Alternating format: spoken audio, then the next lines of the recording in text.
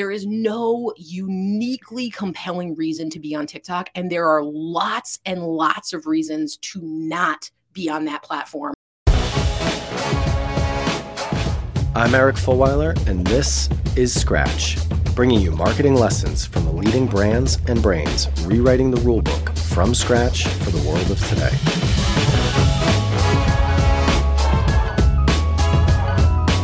Hey everyone, we're taking a quick break from our regularly scheduled CMO interviews on Scratch because I'm very excited about the launch of our newest podcast called Punchy. So I wanted to share it with you all here. You'll hear the intro, you'll hear the format. You've probably already heard me shouting about it and how excited I am to finally be launching it. But I wanted to bring it to all of you here on the Scratch platform and from the next time you hear from us in 2 weeks, because again, we've gone to a fortnightly release for Scratch, we'll be back to the regularly scheduled CMO entrepreneur one-on-one interviews. But for this week, please enjoy our very first episode of Punchy.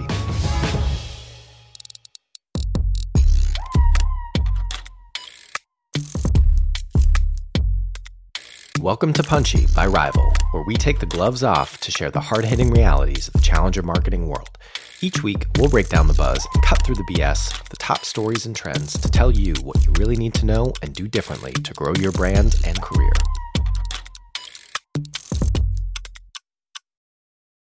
All right. We are live. First episode of Punchy. I have to say, I'm pretty excited about this. This has been an idea for a long time, getting us all together on a show. So yeah, I'm really looking forward to it. So thanks to folks tuning in and thanks to folks listening next week. If you're listening to the podcast, you would have just heard the intro about what the show is about. But for folks listening live, and since this is our first episode, I'll just give a brief overview. So this is going to be a weekly show where we cover key topics and trends happening in the world of marketing and give some very spicy opinions and analysis about what we really think and what we think you should really be doing about what's going on. To be honest, we're going to figure this out as we go along. We have some ideas about how we want to run this show and some great guests that are coming up. But I'm sure that it will iterate and we would love your feedback on how we can make this more valuable for you. So the only thing that you need to know is it's going to be half an hour. We got a couple topics to go over, a couple news stories to cover, and there is going to be a game element to this. I am going to give out points based on Dubose and Jenna, and in future episode, our guests' answers. And whoever has the most points at the end of the show gets 2 minutes to share their rant or their rave about a topic of their choice. The points have nothing to do with anything. There is no structured or scientific way that I'm figuring this out. I'm just going to give points like I want to give points, whatever that actually looks like. So without further ado, let me introduce my two co-hosts, my two co-founders in Rival and co-hosts of Punchy, Dubose and Jenna. So Dubose is joining us from Rome. How are things in Italy, Dubose? They are warm. It's lovely, and there's lots of pizza, but I have to stay in until the sun gets slightly less harsh. So this was good timing. Amazing. Well, I'm glad we could get you into the shade for at least half an hour of the day. And Jenna, how are things at the booth in the Outback Steakhouse that you're joining us from? It was this or the sauna booth, because that's the other option at the WeWork that I'm at in Brooklyn. Brooklyn actually smells really nice right now. Like it smells like jasmine, like in my neighborhood of Brooklyn, and I'm finding it really disorienting because New York usually smells terrible. Yeah. Well, I guess it isn't quite summertime yet. And the summertime doesn't smell as nice, does it? Yeah. All right. Let us get into the show. So we have 3 stories that we're going to cover today. The first is a story from eMarketer, in which it covers how TikTok has surpassed YouTube in the US. Our second story is from BuzzFeed on this is what an NFT consultant does all day. And our third story is from the Wall Street Journal on does your Mayo need a mission statement, talking about brand purpose and all that. So first story, TikTok to surpass YouTube in the US. US TikTok users will spend more time with the social media platform this year than YouTube users will spend on YouTube. The difference will be just about a fraction of a minute, but will expand in years to come. So, Jenna, I believe you have a couple thoughts on TikTok overall, but let me just quote a couple things that I've pulled from our recent exchanges on the rival Slack, Instagram, and WhatsApp. So first of all, you said, I will throw hands on this. I don't really know what that means, but I'm excited to hear. You also said, I am going to blank drag TikTok on Thursday. The TikTok hate bandwagon. Don't call it a comeback. I've been here for years. And then you used a hashtag that may or may not have had another expletive in it. So would you like to elaborate? Fuck TikTok. I don't fucking care about this. Oh my God. Okay. We did an internal podcast at Jellyfish. So to the tens of listeners that I had at Jellyfish, this is not a new opinion of mine. I fucking hate TikTok, and I'm so annoyed at like this coverage of like, oh, like people are spending more time on TikTok, so therefore our ad dollars should go there. I'm gonna for the duration of the show, I'm gonna ignore the fact that TikTok is Chinese spyware. I'd be willing to bet my lifetime earnings that it is not GDPR compliant, that they are under regulatory scrutiny for data collection on kids, that they've been banned in India for being a state security threat. I'm gonna leave all that stuff aside. We can come back to it later if we want to unpack some of those things, because there may be something there, and just say, why would I spend money on this platform? Like, it's not that TikTok is stealing share from YouTube. It's that people are spending more time on their phones and consuming like more content. I don't see any advantage that TikTok has over any other platforms that would say that like, I absolutely have to be here. There are more Gen Zers on Snapchat. There are better ad units targeting and e-commerce opportunities for ad units like on Instagram. I fucking hate TikTok. I'm going to throw hands on this. Throw hands means to fight. I'm going to rebut slightly. I mean, you obviously know more about, well, I don't know necessarily about like US-China geopolitical relations, but you certainly know more about paid media buying and tracking and reporting than I do. But in terms of your question, why would brands spend money on TikTok? It has 1.2 billion monthly active users. I'm looking at all these other stats that I can throw out there, but a lot of it does come down to the attention. Right? Like there are so many users on this platform spending so much of their time on it. Yes, part of it might just be because people are spending more time on mobile, because people want to consume video more, but the attention is there. And like we always talk about, you need attention in order to deliver a message. So it's important to understand where there is attention of your end consumer.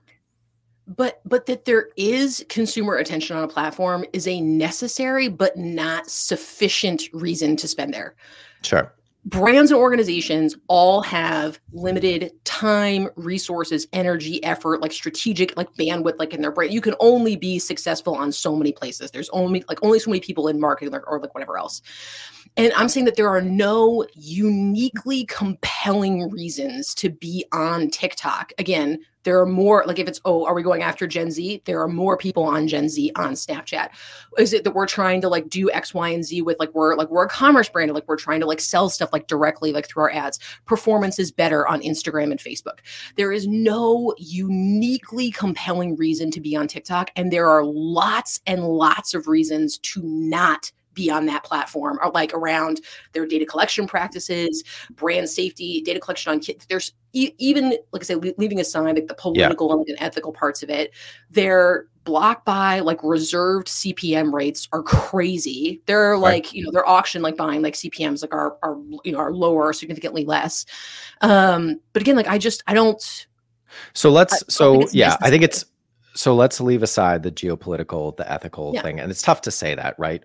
Personally, I just don't know enough about it to have an informed opinion. But let's leave that aside. Let's just talk brass tacks marketing commercials. Commercials meaning like business results, not necessarily ads. If you were, and obviously it depends on the industry you're in, the type of brand, the audience that you're going after. But let's take a very specific example for this. If you are launching a direct-to-consumer packaged good brand targeted at Gen Z, would you not buy ads on TikTok? I probably not, honestly. Wow. I feel like if you're launching a brand, like you're launching like a D2C like package brand, again, there are limitations on the budget that you have and the resources that you can apply to like your marketing budget. I don't think that TikTok has the ad units, the targeting capability. They're getting better at this. They are getting better at these things. Like they have improved like the TikTok pixel and like their tracking and like a couple other things.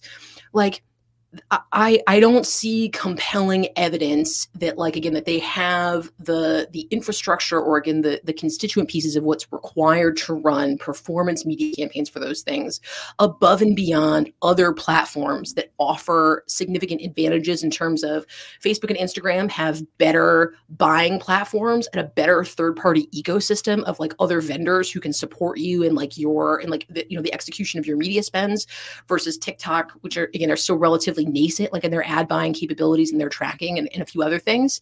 Like if you want to be on as we said, like before the show, this is not the Vietnam War and I am not a conscientious objector. And so like, fine, if people want to put like resources and like whatever else like on TikTok, that like fine, absolutely. But I think that, an organic type of campaign and trying to figure out like what content plays there is the move that like, if like we really had to, like if we really, really had to, fine, that's the recommendation. From a paid perspective, no.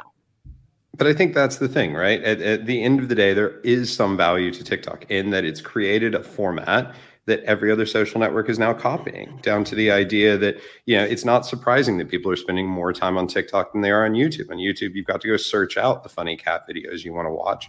On TikTok, you give enough data and they just show up in an endless stream that you can go through. I think there is an interesting point. And Jenna, on the ad unit point, that's one conversation. But I do think there's an interesting value on TikTok to being able to reach subgroups and interest-based communities within Gen Z, right? Like none of us would ever run a Gen Z block campaign. You would start to try to find other hooks and other interesting messaging points and targeting there. But why can't you do those things other places? Like, why can't you do that like on Snapchat, where like Snapchat, frankly, has a better value proposition for its users? TikTok's value proposition for users is that they collect so much more data that therefore their recommendation algorithms are better. That's the deal. Everyone's like, oh my gosh, like why is like the TikTok like content feed like so good? It functions on the exact same mechanisms of like machine learning that like Facebook and Instagram do and like all these other like platforms that are feed-based recommendations. It's the exact same. The only reason that their algorithm and that their content recommendation is so much better is probably because of their data collection practices. Other platforms offer a lot of the same capabilities, but frankly, again, are better experiences from a buying perspective, like as a media buyer. And like I said, I just think from a marketing perspective, that's not a compelling enough reason for me to be like, yes, I'm definitely going to commit my limited resources here. I agree, but I don't think it's a totally zero-sum game. And I think there is the idea that the feedback loop you get a lot of the time for content on TikTok is a more useful feedback loop. It's faster to experiment and understand what you want to do, understand what kind of messages you could put out there. If you're on Snapchat, you put the best content out. Because they're violating data. They've created a new user experience. I'm gonna have to move us on. 17 points to Jenna for the passion that she brings to this topic. I'm sure this is not the last time that we're going to be talking about it. And 3 points to Dubose for making me hungry by talking about pizza in Rome. So I totally figure this out as I go along. Do better, Dubose. Do better. I'm gonna get you kicked out of that Outback Steakhouse.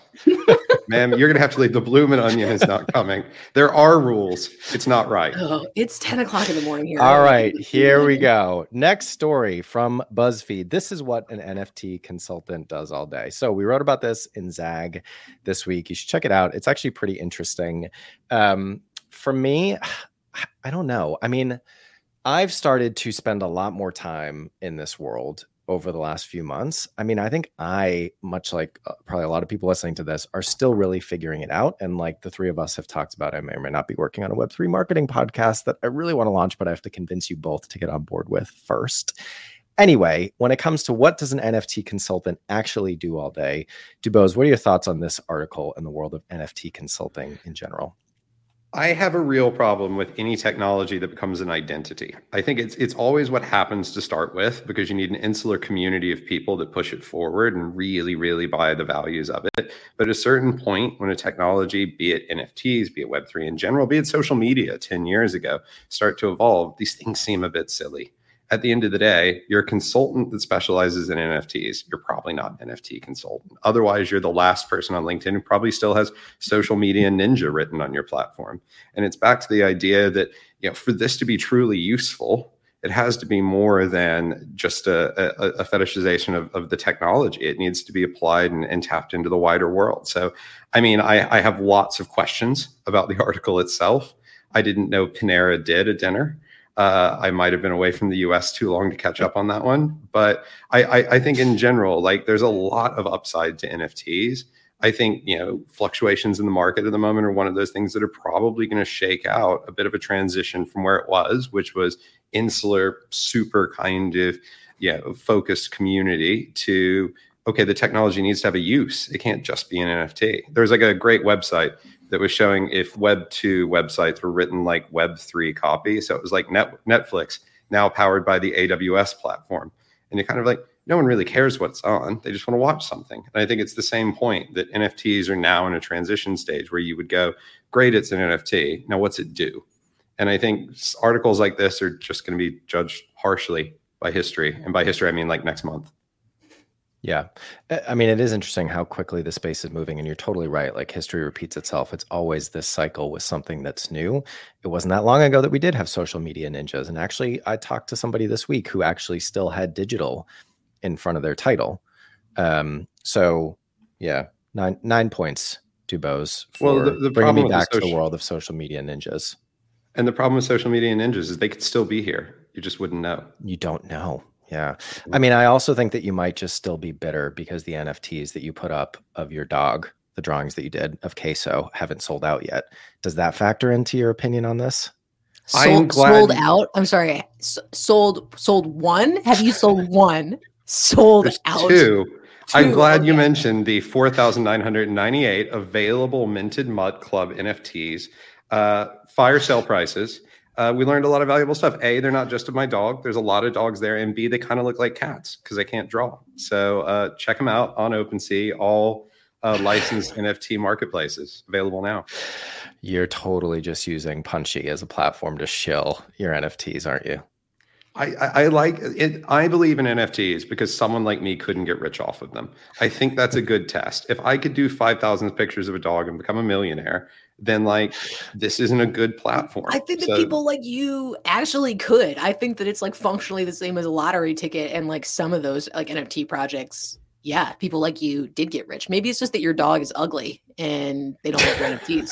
It's not even. You have a dick dog. That's right. Just because Queso didn't like you doesn't mean you can throw hands on Queso. Queso doesn't like anybody. Jenna, any other thoughts about this article? Not Dubose's dog. My first thought is that if this is who gets articles in this, I bought Dogecoin in 2014 and this guy first bought Ethereum in 2017. So I think any day now, BuzzFeed's going to come calling and ask for my opinion on NFT and Web3 marketing because I was early to the game. For the record, how are those Dogecoin doing for you? They had a use for me. I bought some and then traded them in 2014 for a font pack that I was trying to buy for a job interview, project that I did not end up getting the job. The Doge would have been worth $7,000 at the when Doge went up to, was it 72 cents each or something, or when it went up. So I ended up paying a lot for that font pack and for that job that I did not get. No, I don't know. I obviously agree with Dubose, but I do think it's kind of, a little bit getting past the point where we got to talk about utility. Yeah. I think that we're 6 months away from pretty obvious and clear mainstream utility. I'm in, all right, I'm going to use Punchy to plug my own bag that I'm holding. I'm in Algorand.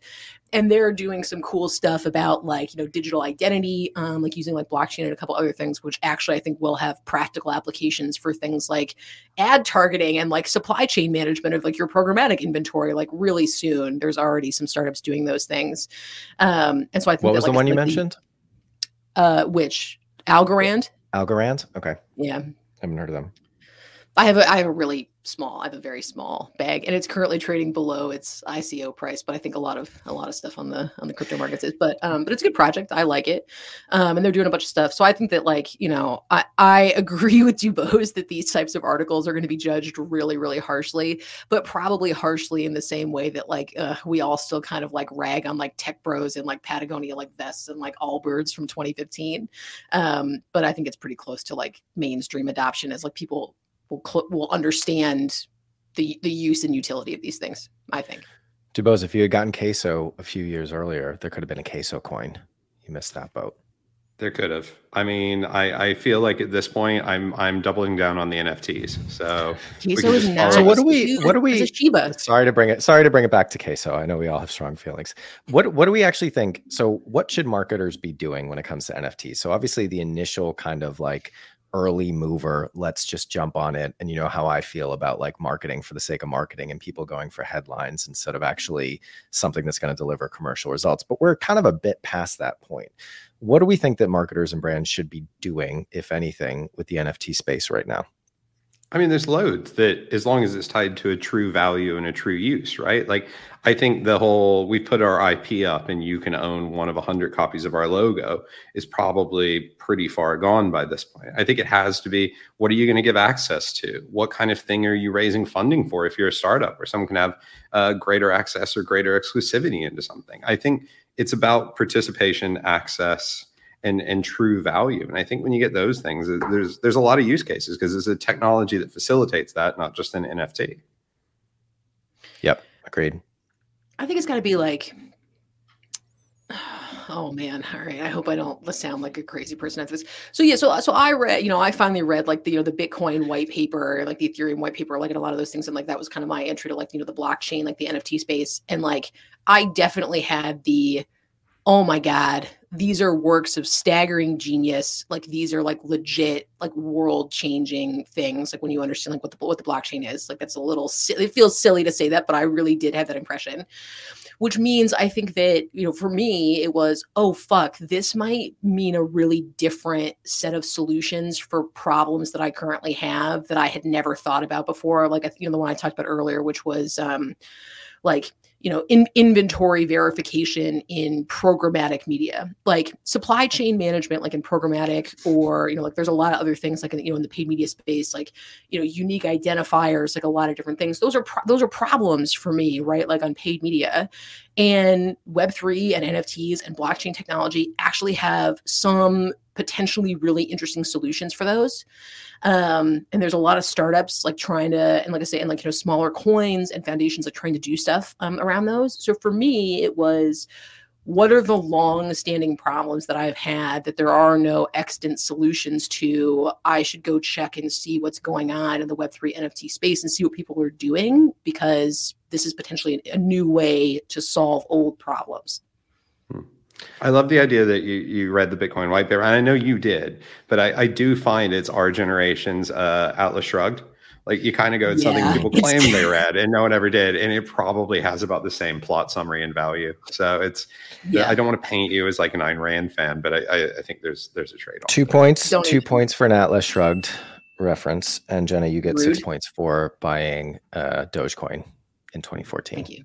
The market will I will just say, so one of the things in that article is this is a guy, right? I think it was a guy. He's in it's definitely a guy. 97 Discords.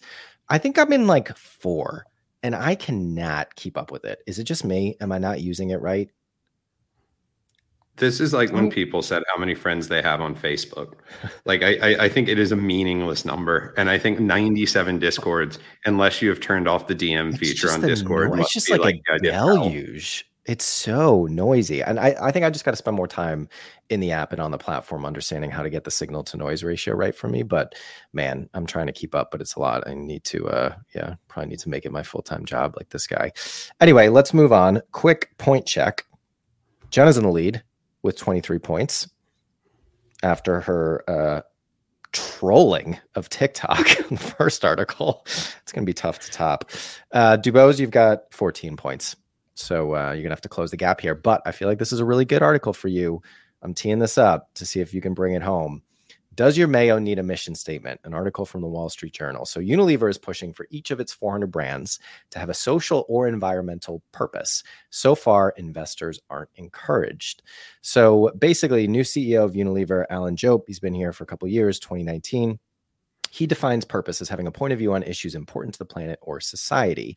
He said the UK-based company could sell brands for which it could not sell brands for which it can't identify emissions. So that's kind of led to all this stuff where you've got an ice cream brand, Walls, over here in the UK, that is trying to raise national happiness levels. You have Vaseline that's helping refugees suffering from skin problems.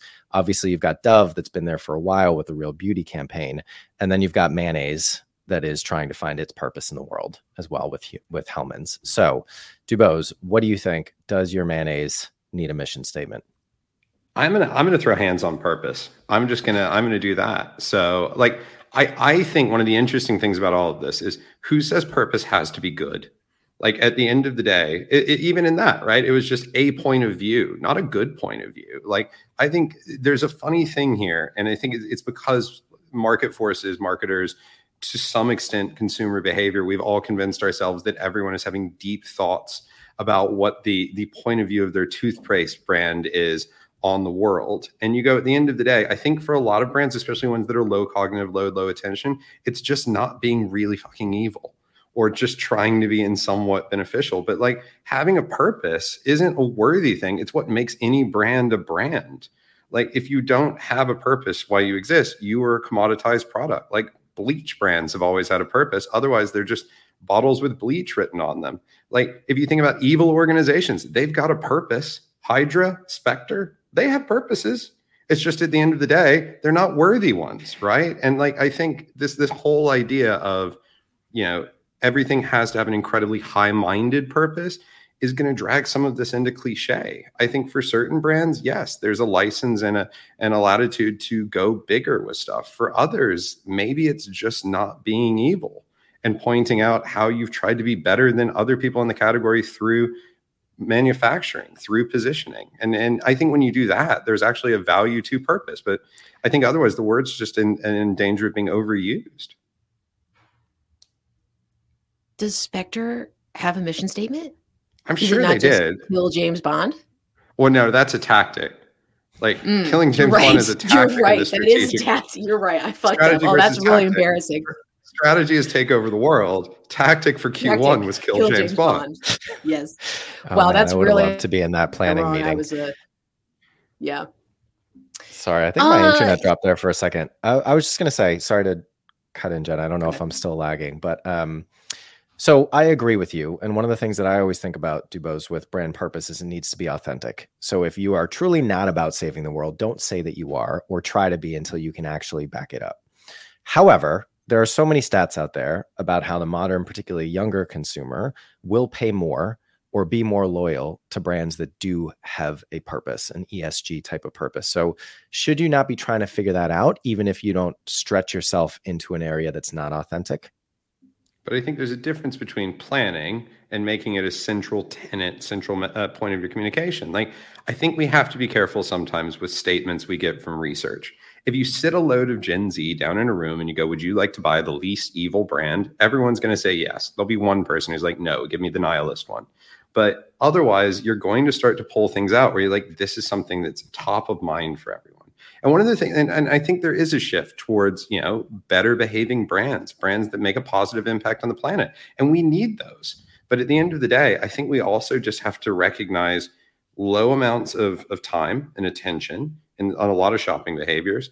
And the idea that, you know, people say one thing and do another. For every person who thinks that, you know, everyone out there is buying only ethical brands, they should look at the level of charitable donation and how much of the population actually gives to a charity once a year.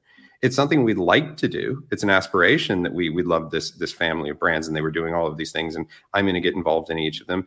But I think, you know, the problem is it's not just about having a good purpose. You've got to make it pretty bite-sized, pretty understandable, and pretty authentic, because people aren't going to evaluate every one of the products they buy. Jenna, any last thoughts from you before I go to the scorecard? Oh, yo, shit. I better really get something that, like, you might need a point or two here. Yeah. I don't know. I like as the youngest person here, I think that this is actually like a legitimate like change like in consumer behavior. I mean, I don't know, we shouldn't generalize these things. I do actually make decisions on like which cleaning products or like which bleach I'm going to buy based on like the habits of its parent company, right? Like you're right that of course there's flaws like in how like these like attitudinal like surveys like get conducted or whatever else, but like climate change is the number one issue for Gen Z. It's also like the number one contributor to like mental health problems, like among that generation, like with climate anxiety. Like increasingly, the more avenues and opportunities you can give Gen Z to feel like they're doing something about this is going to be that's a force to harness for your brand. To your point. Yeah, I don't know. That wasn't really, I don't know. I don't think I got any points for that. That wasn't very good. There was a lot of pressure. I didn't really come. So I gave you a good amount of points, but now I'm subtracting a couple for doubting yourself. Fuck. Never doubt yourself. And we're going to keep yelling at you not to doubt yourself angrily. Good. That's really encouraging. Two older white guys yelling at me to be more self-confident is going to be really good for me. Yeah. There is no downside to what you just set up. You got the points back. That was well played. All right. So here we are. Time is up. However, we still need to do the rant or rave. Let's go to the scorecard. Dubose, you got 12 points for your soapbox about being evil. That's what I took away, is that brands should be evil and somebody needs to do a mayonnaise Hydra like brand partnership. So that was a good one. Jenna, you got 6 points, lost 2 points, and then regained 3 points for your rebuttal and putting Dubose and I in our corners. So thank you. So that leaves us with 29 or 30. I'm not sure. I'm bad at math for Jenna. 26 for Dubose. So Jenna, you are the winner of our inaugural Punchy episode. What would you like to rant or rave about? And it can't be TikTok. I know you've got a couple others. Zero party data. I see. No, I feel like I should do a rave. I feel like I should rave about. You should do a rave. Yeah, just so the people that don't know you and are listening to this for the first time don't think that you just spew hate. Yeah. Oh man. Okay. All right. Is it really dorky if I do a rave about Algorand and why I really like it? That seems like a really weird plug of like a crypto that I'm invested in, and we're really getting into a weird territory for that. I don't know. I like the idea. This is a vehicle for a pyramid scheme. Go ahead. Yeah. Okay. Sorry. What? No, I was just saying, don't give away our secrets, Dubose. Fair. All right, I'm gonna rave about Algorand. This is the one crypto I'm currently holding. I had like ETH and Bitcoin and whatever else, and sold near all-time highs. Humble brag, whatever. And I'm out of the market for right now, but I am still in Algorand. I really like this project. One, because I think that this is the type of thing like, I was, when I was saying earlier, like, hey, I think what marketers should be doing with NFTs and like Web3 is finding some of those projects that are doing interesting things that might solve your problems. And I think that Algorand is one of these projects. They actually, I don't know if you guys saw this, they just bought LimeWire and Napster. What a blast from the past, LimeWire and Napster. So not only do they're also doing a bunch of really cool stuff in governance. They're trying really hard to figure out like kind of what a model looks like for, holders of the crypto versus people who are doing apps within the development space and figuring out how to get people engaged in it. The LimeWire and Napster projects, I think, are going to bring like the opportunity for musicians and record labels to distribute NFTs like through those platforms, which again, I think comes into that use and like functionality thing. And also, they are sponsors of the Gotham FC women's football for our UK listeners team. And I just bought a Gotham FC jersey with the Algorand logo on it, but then I realized that I'm probably too ashamed to wear that anywhere in public, lest a crypto bro talk to me. So I don't really know, but I'm gonna do that. But I am a big fan. Could be a good way to meet some NFT consultants. You never know. All right, so we're going to put a link to Algorand. We're going to put a link to Algorand in the show notes. Thank you for your rave, Jenna. Thank you both for humoring me with this podcast. I think it's going to be great. We got a couple kinks to work out, but next week we have a fantastic guest in Derek Sutton, who I think has no idea what he's getting into, but I'm going to send him this recording so he at least knows a little bit. And it's going to be great. It's going to be great. All right, everyone. Thanks for tuning in. Thanks for listening. We'll see you next week, 10 a.m. Eastern, 3 p.m. GMT, live on LinkedIn, YouTube, and Twitter. This episode will drop, if you're listening to it on the podcast, you already know, but it'll drop on Mondays going forward. Thanks so much for tuning in. See you next time.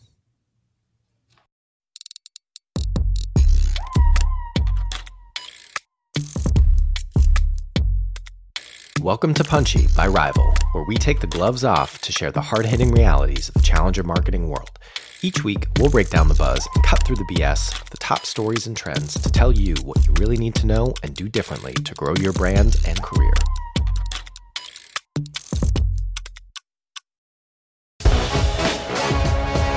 Scratch is a production of Rival. We are a marketing innovation consultancy that helps businesses develop strategies and capabilities to grow faster. If you want to learn more about us, check out wearerival.com. If you want to connect with me, email me at eric@wearerival.com or find me on LinkedIn. If you enjoyed today's show, please subscribe, share with anyone you think might enjoy it, and please do leave us a review. Thanks for listening, and see you next week.